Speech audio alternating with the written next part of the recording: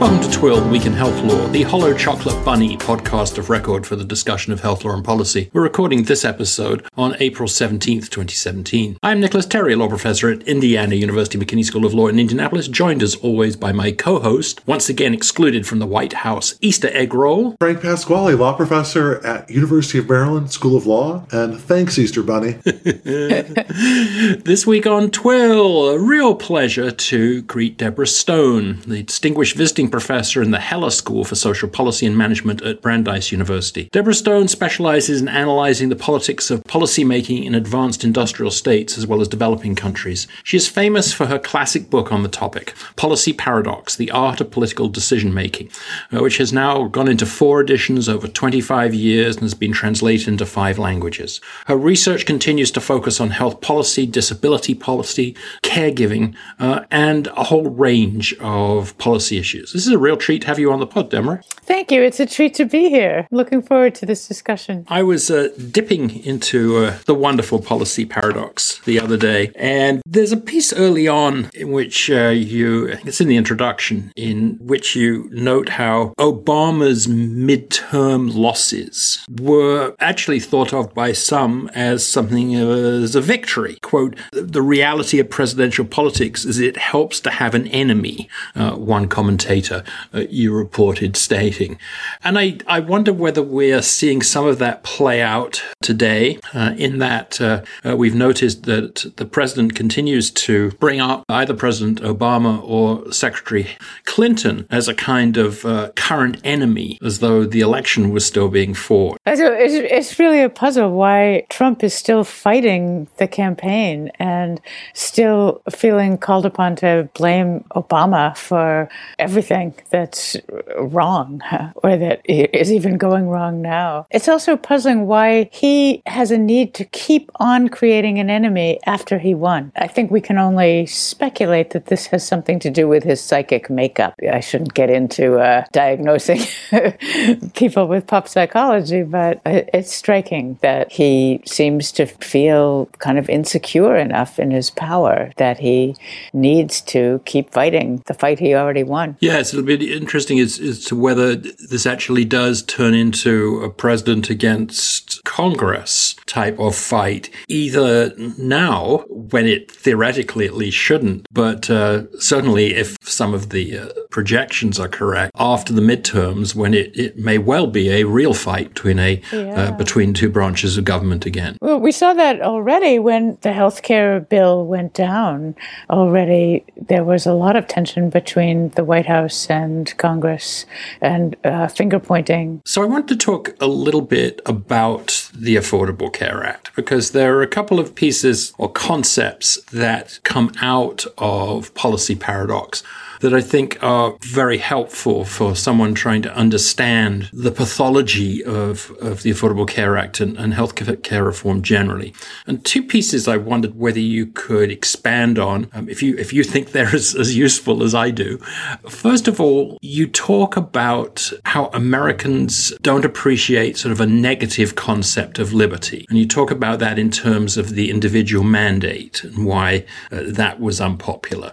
And secondly, the section of the book discussing synecdoche, which I'm sure I'm not pronouncing correctly, this idea of the whole represented by one of its parts. And I think that concept seems particularly true of the Affordable Care Act, its history, and even currently its sort of life or death state. One can talk about sort of how the Affordable Care Act has been called Obamacare, whereas the Affordable Care Act has many, many different moving pieces. It came out in the death panels kind of discussion. Cherry-picking data on premium increases on the exchanges was a big part of the Trump electoral agenda, and then the Ryan HCA kind of approach. And I wondered if you could just sort of round out those 2 issues, which I'm sure I've mangled. You've done a great job, and you pronounced synecdoche at least the way I was taught that it should be pronounced. So kudos those to you. Let me start with that piece, the idea of framing or representing a policy problem or any issue by letting a small part of it stand for the whole. And the classic strategy in policy politics is to tell a horror story about one case of something that went terribly wrong or some terrible fraud and make out as if that were the entire description of the way the policy works. You brought up a couple of examples. I think that the unsung hero of the Affordable Care Act was the prohibition on insurers using pre-existing conditions to deny people health insurance, or using former illnesses or being at risk for illness as a way to raise their premiums or a justification for raising their premiums. That's called actuarial rating. And the Affordable Care Act stopped those two practices. And that, I think, was probably the most significant accomplishment because it changed the way insurers have to work. Of course, it was a huge accomplishment that 20 million people or so got health insurance under it. But changing that underlying business strategy of insurers is really important because denying people health insurance because they're sick just undermines the purpose of health insurance. So getting rid of that business tactic was really important. The other reason I think it's so important is that the term pre-existing condition has now become part of common usage. Everybody knows that term, and it's become a synonym for sickness or illness. And now, with all the talk of repealing Obamacare or making changes to it and cutting it back,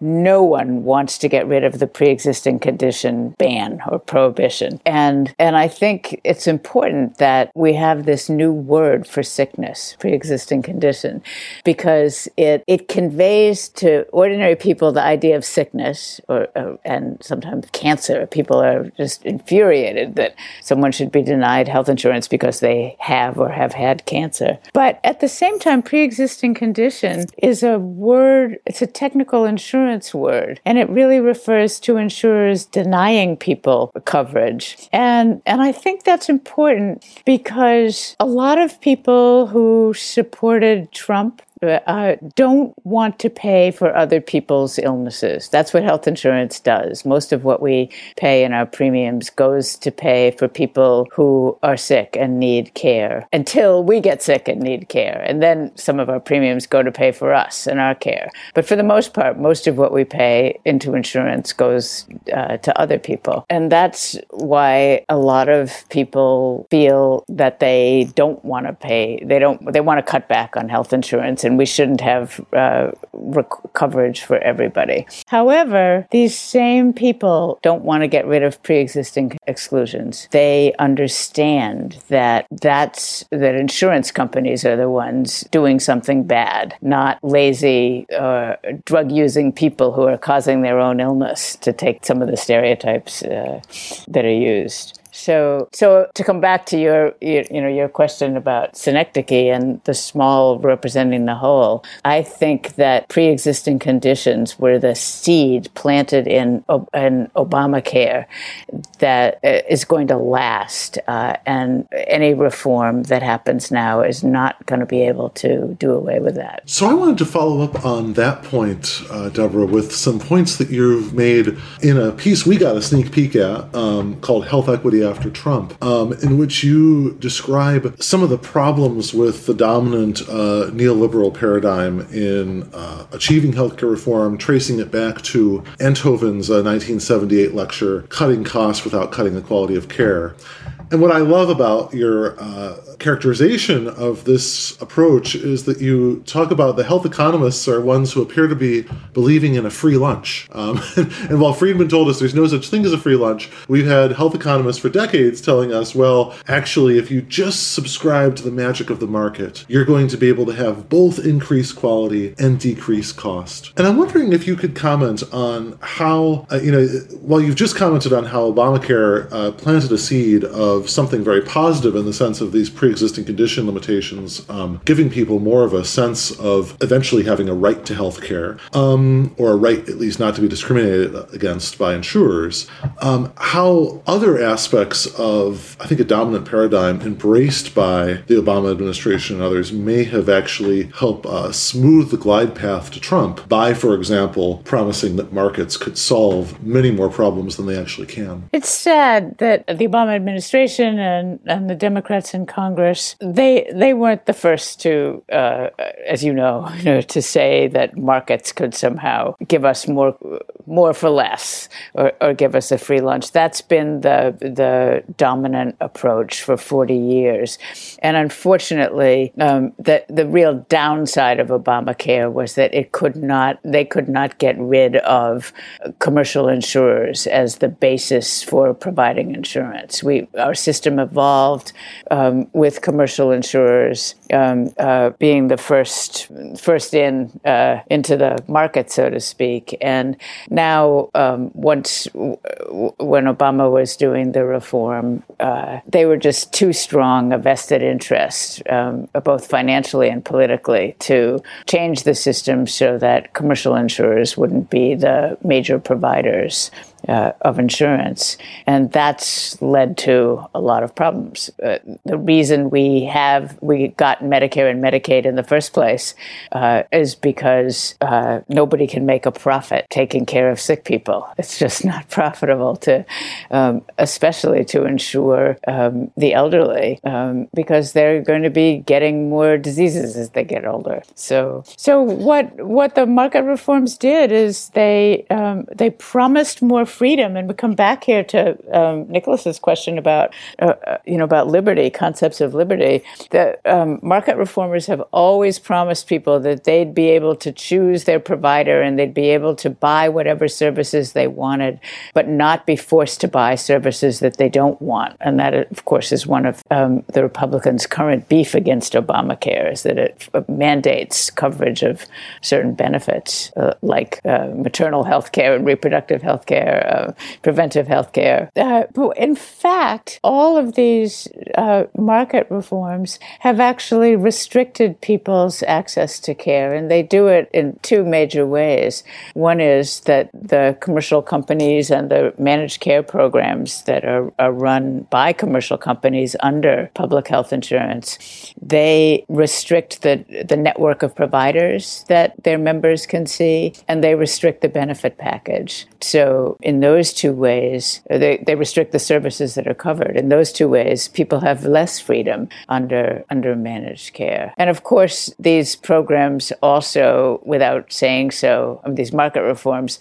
limit in some way the total cap on what will be paid, whether it's a per capita basis or a cap for a group of insured people. When the money runs out, the care runs out. So that's another way that people really don't have so much liberty to buy what they want. And I want to come back to Nick's question about the negative concept of liberty. The negative concept of liberty is that freedom is not having somebody else restrain you from doing something that you would like to do. And that's the concept that was promoted in the market reforms. Government is restraining you from buying the health insurance that you'd like to buy and forcing you to do something that you don't want to do. There's a positive concept of liberty, which is that in order to exercise your freedom to live the life that you want or strive towards the goals that you want for yourself, you need some enabling resources. And that is a concept of freedom as well, that we can enhance people's freedom by giving them the resources to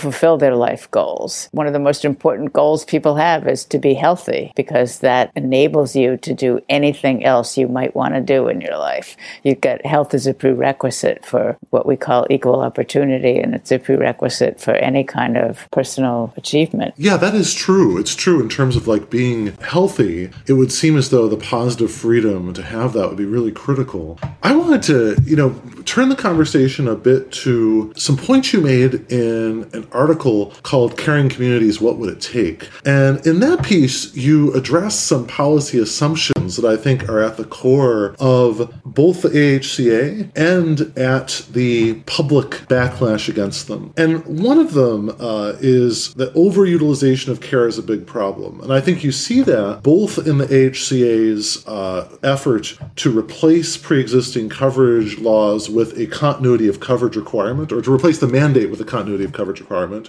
And secondly, you see it with respect to efforts to get rid of, say, essential health benefits, or, as you mentioned earlier, the Freedom Caucus's effort to get rid of certain requirements for covering, say, maternity care or other things that the men in the Freedom Caucus don't believe they should necessarily pay for. And I'm wondering if you could address how these policy assumptions, like overutilization of care being a big problem, how they have distorted the health policy discourse, either in the example of the AHCA or in the broader long-term perspective on American health policy. The assumption that people overuse care was behind market reforms going way back. 40 years ago, most care was paid for on a fee-for-service basis.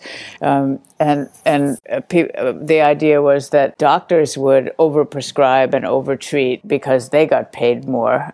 So they had an incentive to overuse care or induce patients to overuse care. And health economists also argued that when people have health insurance, it essentially makes healthcare free. So who wouldn't just use it to their heart's content because it was free? And I think there's so much wrong with that assumption. First of all, medical care is not a typical consumer good. It's one of those things that you hope not to have to need. If you need medical care, you're sick, and that's not a good thing. So most people don't want to need care. And I think another problem with that assumption is that it's people with little insurance and people with little income who actually underuse medical care. Unless they typically get less preventive care, they get things treated late instead of early because they have other more important needs for their money. And they typically don't fill prescriptions or take their prescriptions regularly because they can't afford them. And we see this assumption playing out in a really distorted way in some recent proposals to impose a work requirement on people who get Medicaid, very similar to the work requirement that was added under Clinton. And also there's proposals to charge people on Medicaid premiums for their health insurance. And those, we know that raising the cost to people of getting health care for people with limited incomes, that will simply discourage them or prevent them from getting health care. What's ironic about all that is that preventive care and early treatment ultimately save money if you can treat things early and before they get more serious. So the whole policy direction built on the assumption of overutilization of care is really going in the wrong direction. I very much take the point that the ACA created problems by accepting what appeared to be the only political route forward following the insurance industry's attack on the earlier Clinton plan. And that was to say that the touchstone for access to healthcare was private insurance, both through exchanges and so on, and also increasingly through bringing private models into Medicare, Medicaid, and so on. So I get the point that makes it a very complex system even more opaque, because now we have to discuss both insurance costs and healthcare costs. And while they're intertwined, the relationship is frequently hard to figure out, and different political leanings will tend to lead policymakers to pull different levers there or thereabouts. But fundamentally, someone surely has to manage costs of healthcare in some way. Now, I'm not going to get drawn into being a target for Frank, who gets annoyed anytime anyone brings up a particular percentage of GDP. Neither do I want to go all technocratic, but there is no modern healthcare system in the industrialized world that does not have to ration in some way. And so I guess sort of a global criticism of, well, managed care is more about making profit than anything else, I'm not sure I can necessarily buy into. Okay, so let's go to the question of rationing care or managing costs, and they're the same thing. Managing costs. Right, Healthcare right. could consume all of the GDP if we wanted it to. Some people say that's actually a good thing. More of the GDP should go to making people healthier than some of the things it's now being spent on or has been spent on. But if we want to limit it, there are two basic ways that you can do that. One is you can have implicit rationing according to categories of people. And that's what we have now. Some people get more care than others. If you use the market to ration care or to distribute care, to use a less loaded word, then people who can afford more will get more. And that's how care will be distributed, according to income and ability to pay. That's what markets do. The other major way to distribute care and limit it at the same time would be to think about what kinds of services, therapeutics, diagnostic tests, whatever, are most important, and make sure that those get distributed equally universally. There's a big argument for childhood immunizations that way, that every child, by giving every child immunizations and other preventive services and treatment early on, you really maximize health for everybody. And there are some countries such as Great Britain, and there are some states such as Oregon that have actually used this approach of using expert determinations about what kinds of services are most valuable to the entire population, and making sure that those get paid for first, and if necessary, limiting very high-tech and expensive services that extend life or make life a little bit better for a few people who happen to have those conditions. So that's a different way of thinking about distribution. And I think those are great examples. But I want to go back to this fabulous piece that Frank was talking about earlier, about your caring communities piece. If you do go down the Oregon, the NICE in the UK type approach, then how does that impact those policy assumptions that you were so skeptical of, such as data being a key to improving care, and other sort of technocratic types of analysis? That's a great question. And when the piece that you're referring to is about long-term care, and I was rather harumphing about the way home care nurses now make their first visit with a laptop in hand and spend 2 hours collecting data for their laptop instead of actually giving care to the poor patient who's the victim of this visit. So, and in that sense, I thought data were overrated, let's say. But what I've just you rightly say that what I've just talked about is ways to use expert assessment of data to maybe distribute care more effectively and more equitably. Now, again, I would say we've tended to use expert systems to do this kind of rationing. So get some docs in a room and get them to, or get some statistical analysts to look at whole bunches of studies and look at outcomes and somehow crank it all through some fancy statistical model and come up with a ranking of what treatments are valuable and what treatments are not valuable. I would ask for including much more individual, almost ethnographic or experiential data in those kinds of exercises. So a hip replacement that might have been judged early on, let's say in Oregon or in the UK, hip replacements were judged as kind of luxuries for a few people, and without really asking what difference it made in the life of the person who received a hip replacement. years. And it's enormous. It's absolutely life-changing. I think that data, of course, data are useful, but we should not limit ourselves to the kind of easily measurable, countable things that tend to get counted in statistical studies. And we need much more psychological, sociologically informed information about what difference treatments make to different people. Yeah, I could not agree with that more. I recently served a term on the Council for Big Data, Ethics, and Society that the NSF sponsored, and it was one of the themes of the social science researchers that this type of qualitative data is very important.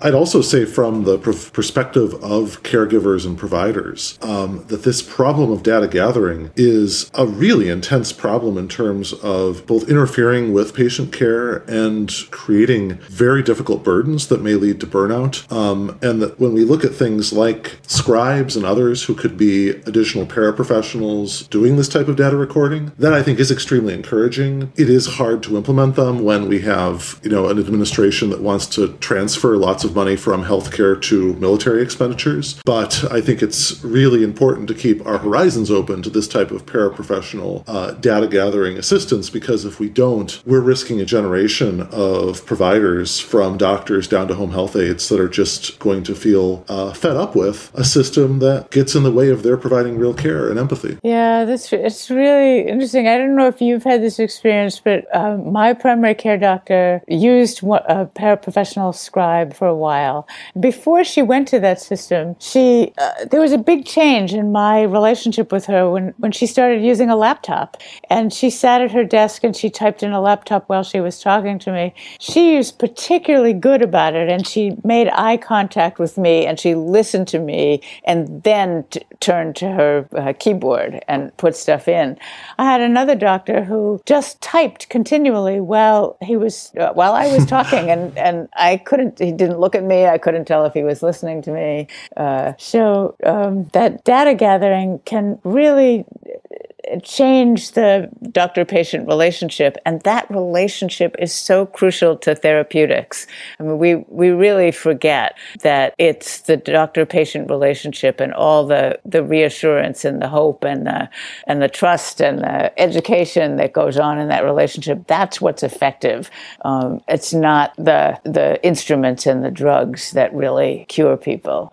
They do have some effect, but I think the relationship is the great sort of unmentionable placebo in medical care. I often quote Abraham Verghesi's piece on the eye patient, that when you have that laptop or the screen inside the room, then maybe the doctor stops treating the real patient and starts treating the digital representation of the patient. Yeah. But on the patient-physician relationship, the whole idea of sort of caring communities and so on, are we in the state we're in now, perhaps because it used to be the physician, the Marcus Welby MD, as our surrogate who kind of took care of the caring pieces in the system. But I wonder whether doctors either want to do that anymore or in more of an industrialized healthcare setting are able to. Yeah, that's also a really good question. And I think it really varies.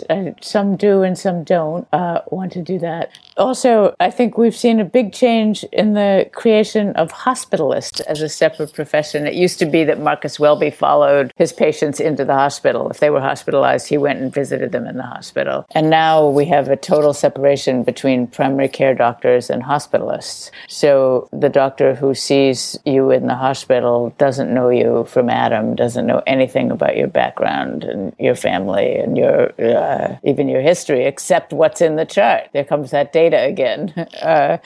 So I think that it makes it harder for hospital-based care to be as caring as it used to be. I think it's really different, which is not to say the staff in hospitals aren't very caring. I just had eye surgery, and I was really impressed. It was just an in and out day procedure. But I was really impressed at how compassionate everybody on the staff was, even though they were seeing me for all of a few minutes here and there. I just wanted to wrap up with something pretty topical, which is the recent popularity of Medicaid work requirements in the conservative policy community, both in the state level and then perhaps the federal level with the assumption of Seema Verma at CMS. And for example, Representative Jody Arrington of Texas said that Medicaid is a seductive entitlement. Others have said that it causes laziness and idleness. And Health and Human Services Secretary Tom Price has said that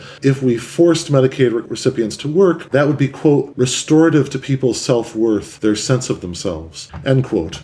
And I'm wondering if you could just comment on this new vogue for work requirements for Medicaid recipients and what that tells us about the prospects for health equity in an age of Trump. People who say that kind of thing are looking at health insurance as if it's a cash benefit. They're just making it equivalent to welfare. And it's already questionable whether welfare is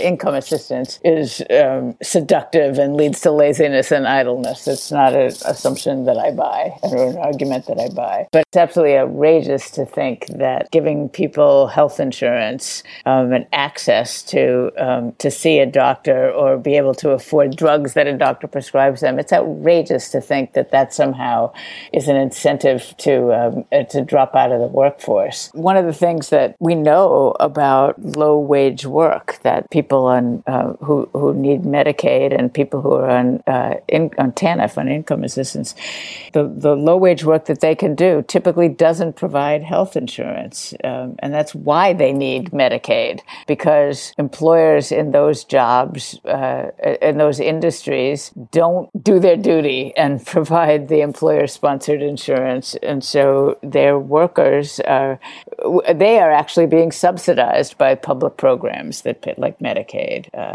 It's those employers who don't provide health insurance that we ought to point the finger at for being seduced by the availability of Medicaid into shirking really their responsibility, I think. And that was The Week in Health Law. A big thank you to Professor Stone for joining us. What a privilege it was to have you on the pod, Deborah. Thank you so much for joining us. Thank you. My pleasure. We post our show notes at twill.com. I am at Nicholas Terry on Twitter. And Frank? I am at Frank Pasquale on Twitter. Thank you for joining us and have a legally interesting but healthy week.